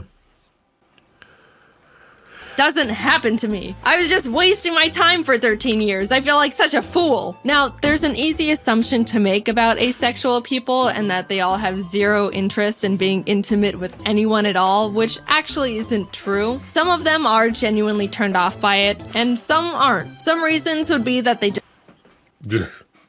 This is the part where I get really frustrated because you're taking a term and you're grabbing a term and you're putting the term to it. The asexual words matter. The forming of words matter. The term a is help me out here, Latin thing, word, precursor, preface, thing you put at the beginning of a word to say no, right? It is not this. Atheist, doesn't believe in God. Yeah, non-Greek. Okay, there you go. You know, the whole point of putting the A there is not. Now, thank you. I know I'm dumb. I'm trying. Okay, the thoughts are still coming out slowly, but that whole thing where she just said the word asexual can mean some sexuality and some not sexuality, and some okay with it and some not okay with it, is to show not only is this the term is becoming fluid, but it's not well defined. Her understanding of it is not well defined. If she's looking at Wikipedia articles or starting to read this thing, it is based on the perspective from people who are seeking to define fluidity and put words to what they consider to be a fluid thing, as in like they don't want to nail down and say asexual doesn't feel that's the term, because otherwise they'd have to come up with a different term for someone who doesn't care one way or the other but is kind of okay with it sometimes. I don't really have a word for that.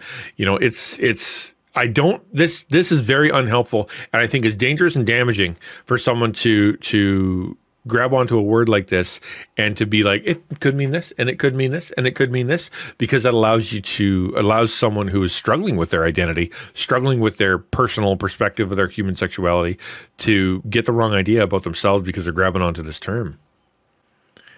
Well, not only doesn't like to stick to definitions, ukulele worship likes to take the same word and define it in different ways, to just flip the script, man. Like it's bizarre to me how very different, how this word asexual could mean also like sex sometimes. By it, and some aren't. Some reasons would be that they just don't mind it, or they want to make their partner happy, or enjoy the emotional closeness of it. There's a million different reasons. Right? Come on. That's human sexuality. Like, listen to what she says again. Some are genuinely turned off by it, and some aren't. Some reasons would be that they just don't mind it, or they want to make their partner happy, or enjoy the emotional closeness of it. So we're talking about the actual act of sex, is what she's saying. So people, but they really like pleasing their partner. They really like the closeness it gets them. They enjoy the process and the results of it. That's not asexual. It's not.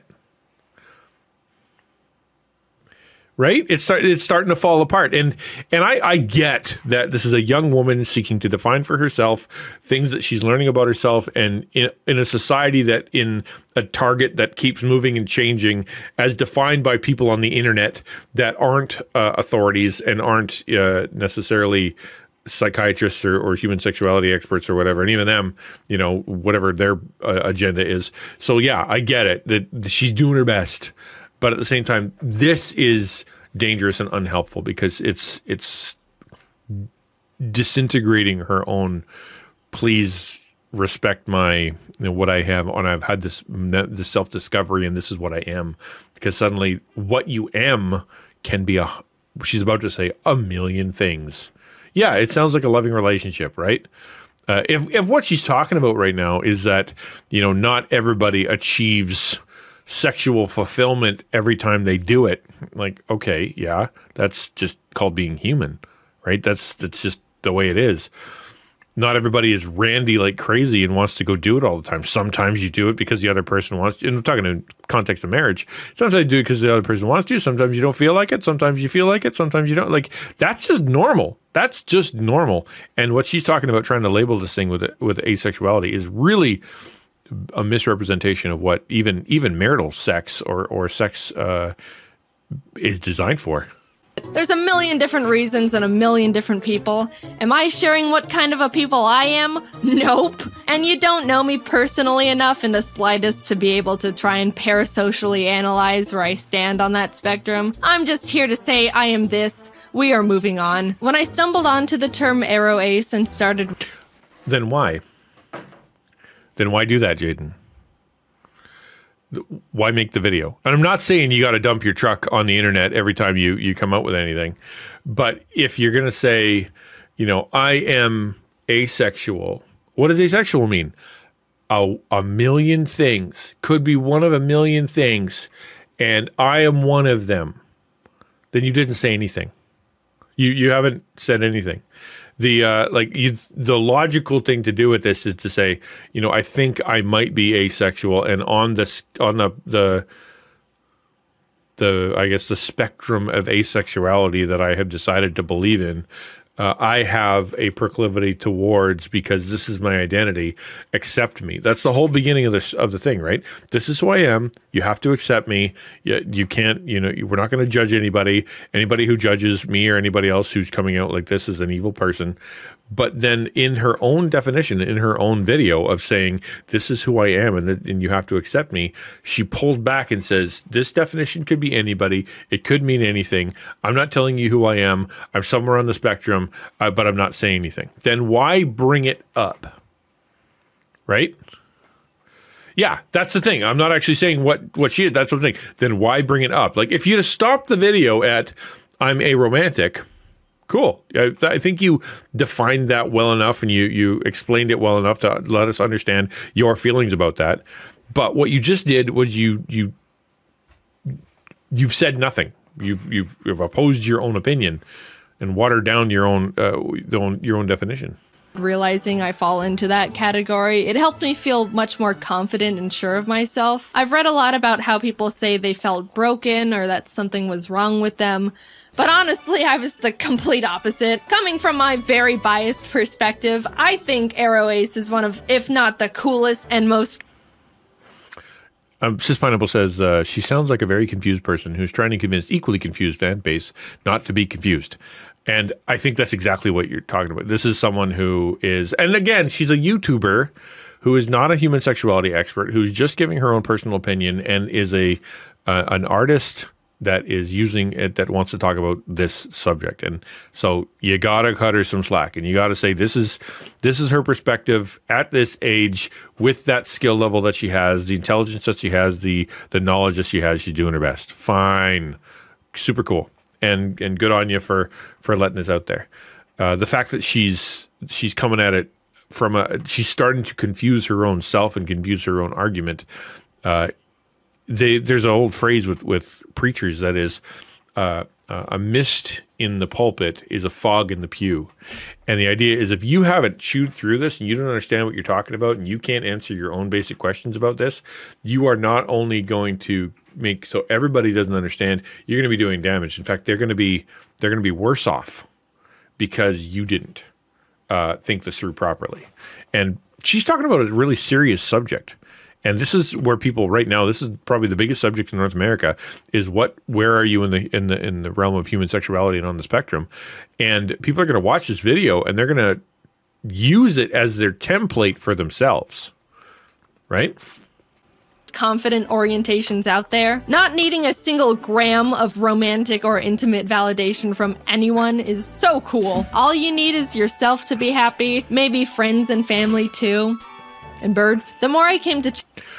She's not wrong about that. I totally got on board with that. That being secure in yourself, and it leads you to a place where you're able to make good decisions and you're able to do things properly. If you are constantly trying to identify yourself by someone else, if you are trying to fill a gap within yourself with another person, if you don't have a good sense of your own personal identity and you're building your identity around someone else, there's a good chance if you choose wrong or something happens, you can be manipulated, that things go really sideways because you're not you, and you're not trying to connect with God to find out who he created you to be.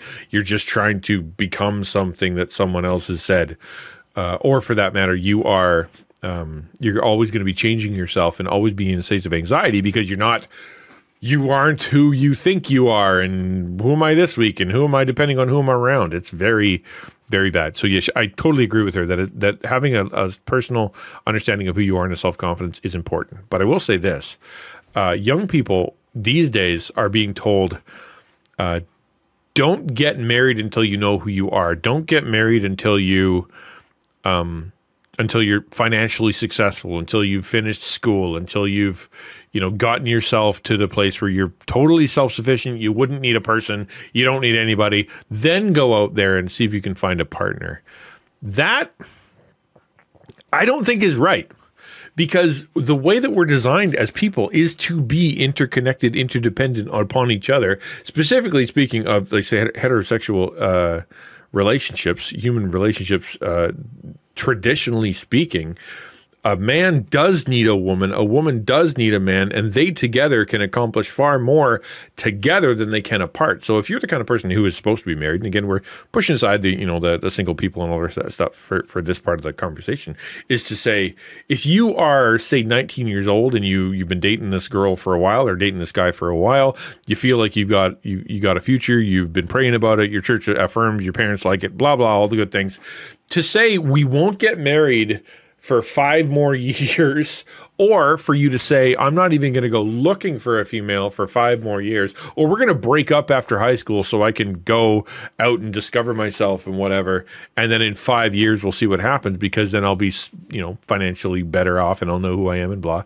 I think that's wrong. I think it's such a joy. It's a wonder. It's a good thing to connect with someone when you're young, to marry when you're young, and to grow together as people. Because remember, in a biblical sense, in a Christian sense, you're committed. You're committed to each other. You are bonded together by a covenant, and therefore you have to work it out. You got to figure it out. Figure yourself out. Learn how to be humble, because then you got someone who'll take care of you, someone who will help you with your temptations, somebody who will, call you when you're crap, somebody who will help you financially, someone who will fill in the gaps of your mistaken personality issues, right? You will have someone to grow with, and you together will be better off than if you were to try to do it yourself and to become fully realized on your own. And because once you're fully realized on your own, you're just going to become 2 individuals who are seeing how they can either use one another or try to fit together 2 things that have already been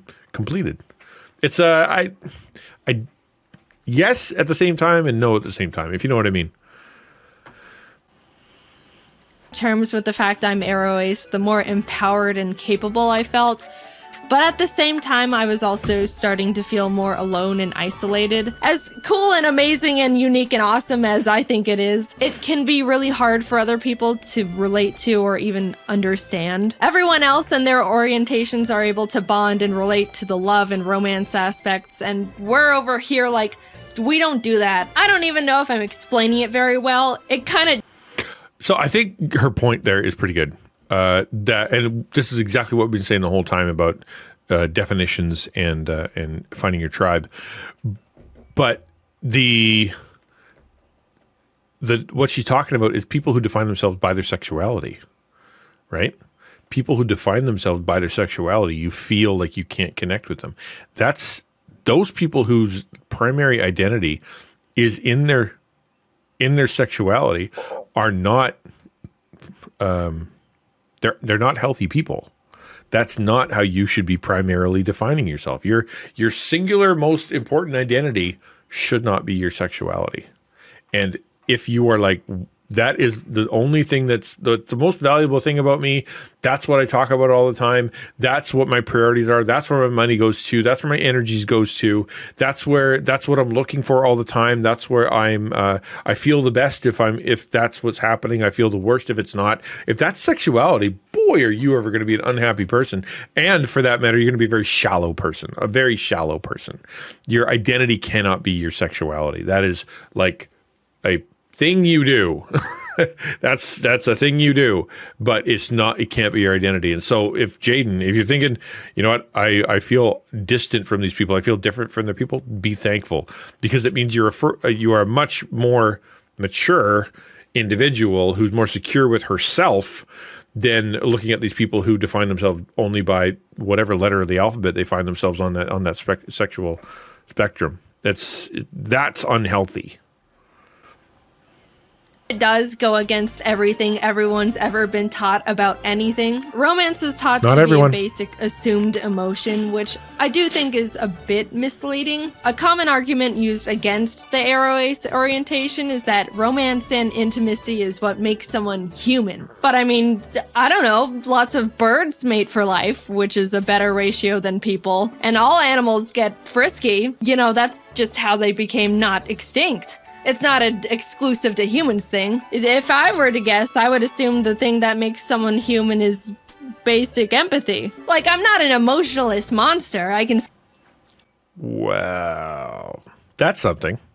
I mean, the idea of like, she's really rambling at this point. Like, honestly, she's grasping at things that she isn't comprehending well. And because she's not grasping it and she's not speaking well about whatever she's talking about, I have no idea what she's talking about.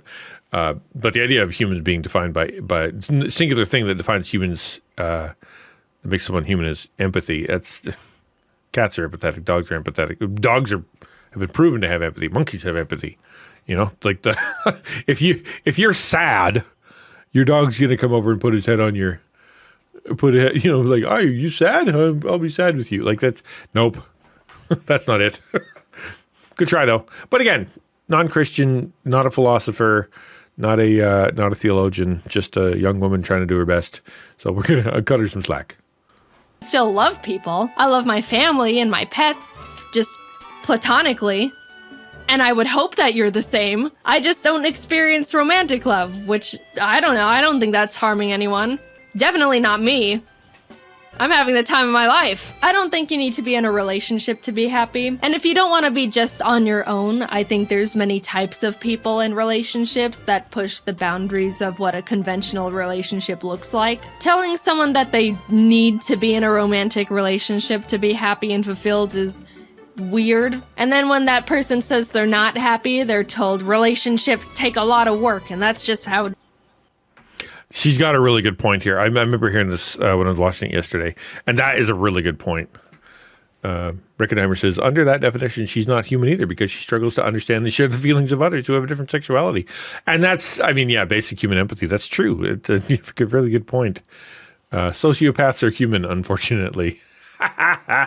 The society thing where she's talking about here, I mean, I'll play it again just because I interrupted it a little bit, but I'm gonna play it again. Relationship to be happy and fulfilled is weird. And then when that person says they're not happy, they're told relationships take a lot of work, and that's just how it goes. And that's all. See, exactly. And I think her experience is the experience of a lot of college-aged people, youth in the Christian church. I think what she just said happens all the time because every time a youth comes in, they're going to be taught about human sexuality and talk about sexuality. And the assumption is that everyone's going to start dating and everyone's going to be together and everybody blah, blah, blah. And the college and career aged is often in too many churches designed to be, like, literally meant to be where you find your spouse. They'll have been told you know, if you want to find your spouse, go to church and join a college and career group, because that's where you're going to find someone to date. If the church is designed for discipleship, and the church is meant to be a place for worship, discipleship, fellowship, and outreaches and serving the community and telling people about Jesus, then that doesn't primarily make it a place that is designed to be a romantic location. It's not meant to be where you discover your spouse. Like, yeah, okay, it can happen, but if that's the motivator, if the reason that you're having the college and career group, or reason you're having youth group, is to teach kids how to date, how not to date, to hook up college and career kids so that they'll go get married, then yeah, this is what's going to happen, because they're going to be like, okay, this is what I'm supposed to do because it's what God tells us to do. It's because this is what all the people that are old and Christian are telling me to do, is I'm supposed to be forming myself into this, and that's what I'm supposed to be doing. And there's nothing to do with discipleship or Bible study or personal development or spiritual gifts or seeking out your mission and purpose. It just all of a sudden becomes all about whether or not you're going to get married. And then when they say, I'm not interested in that, I'm here to be discipled, teach me how to pray, teach me how to study, teach me how to serve, teach me how to discover my spiritual gift. Where do I fit in the grand scheme? Because when I die, there won't be marriage. Why would I spend so much of my discipleship time trying to do something I'm not interested in? Disciple me. They go, nah, you got to put some work into it. You'll get, and that's wrong. Like, honestly, It's also weird. I don't know. I also think it's weird that once someone reaches a certain age, people inherently start thinking it's sad they're not in a romantic relationship. True. Or assume they're lonely and sad. No one thinks a child is sad and lonely just because they're not in a long-term relationship. That's stupid because you're talking about puberty. Okay, dum dum. Like maybe this was a joke and it's just told in a dry way. But the reason that people start talking about human sexuality at age 14 is because you are developing into an adult and you are able to now reproduce. That's why that happens.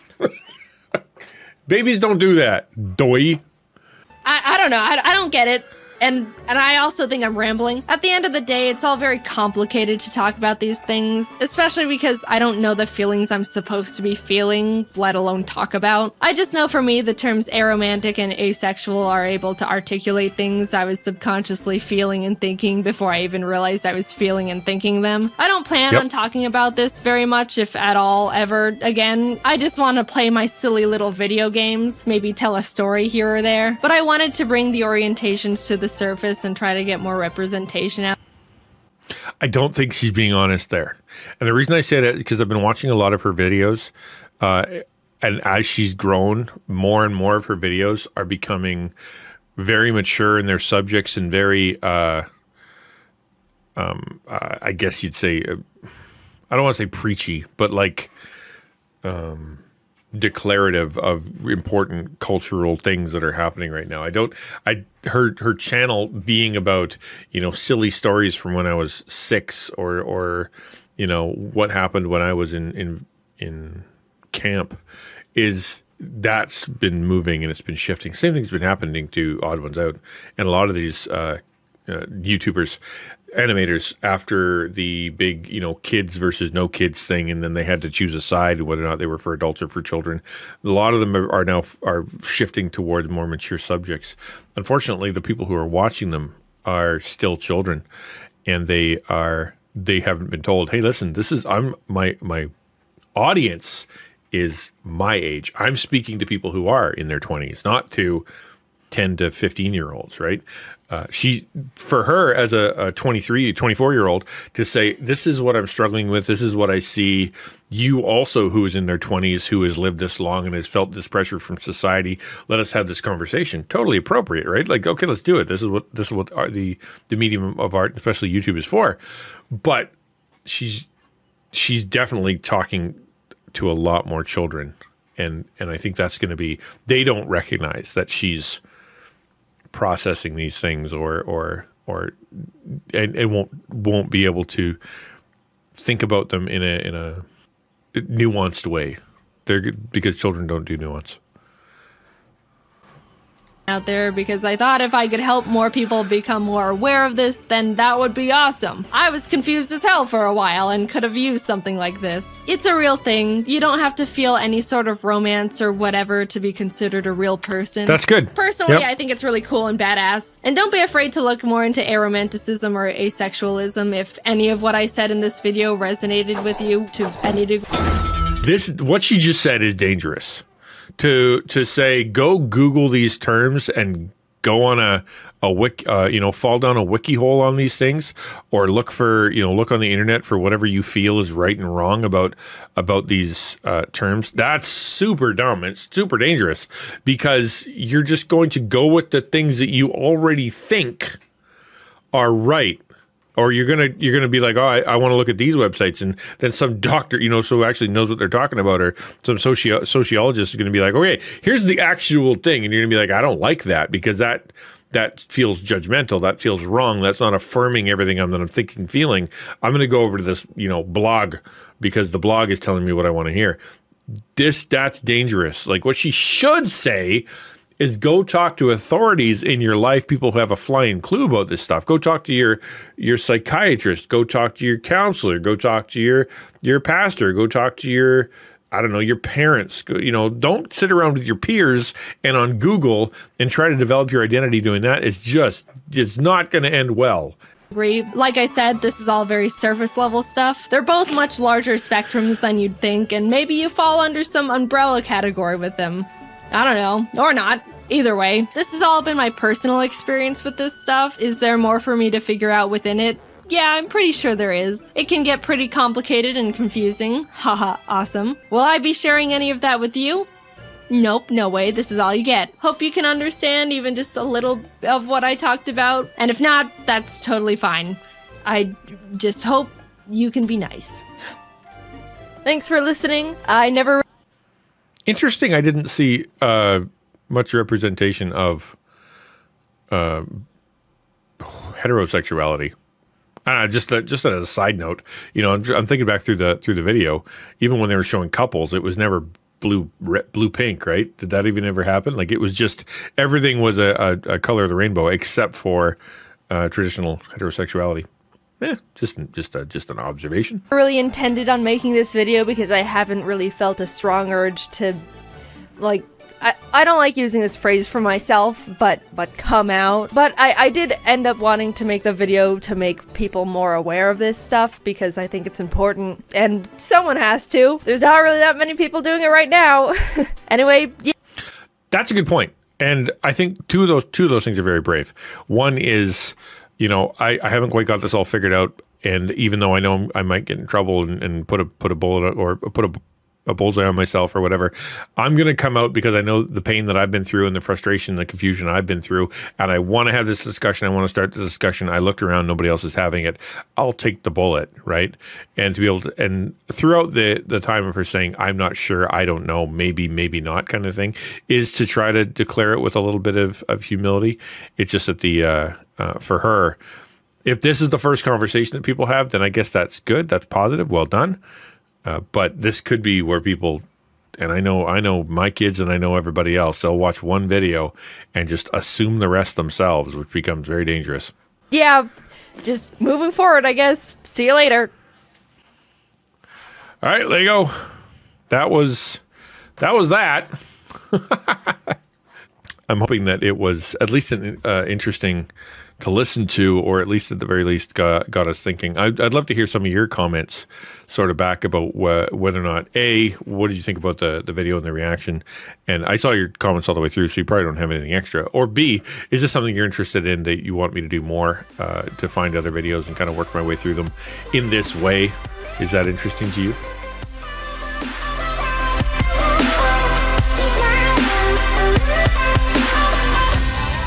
And that's it for today. Thank you so much for listening. If you love gamers and streamers and online content creators, or you have a heart for the lonely, lost, and broken people who are untouchable by traditional ministries, but they spend so much time online looking for hope, help, and connection, and you want to help me keep bringing the love of God to them full time, it would be amazing if you'd support me on Patreon. Your support is what allows me to serve this unique people group on the forefront of global missions. If you want to check out my books and other content, look at my website at artofthechristianninja.com. And of course, I live stream on Twitch Monday to Friday at 12 p.m. Eastern Standard Time, and I'd love to see you there. We do some serious stuff, we do some silly stuff, and a little bit of everything in between. Thank you again for listening. Have a great day, and I really do hope to see you on the live stream soon.